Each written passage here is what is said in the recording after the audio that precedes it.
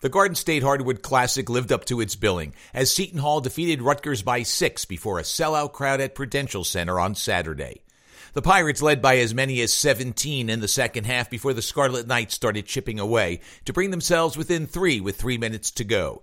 But Seton Hall's junior guard Miles Powell, voted the game's MVP, restored order with a big-time 3 and went on to finish with 28 points, hitting 6 of 18 3-point tries.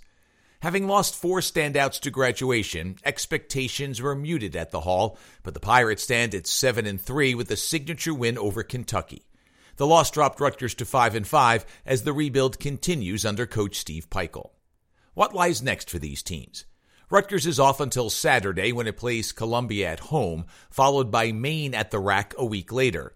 Both should be wins for Rutgers, but the Scarlet Knights did lose to Fordham, so you never know. Rutgers resumes Big Ten play on January 5th when they host nationally ranked Maryland. As for Seton Hall, after an emotional week saw wins versus Kentucky and their in-state rival, they play Sacred Heart on Wednesday at the Rock. If the Hall is for real, there can be no letdown.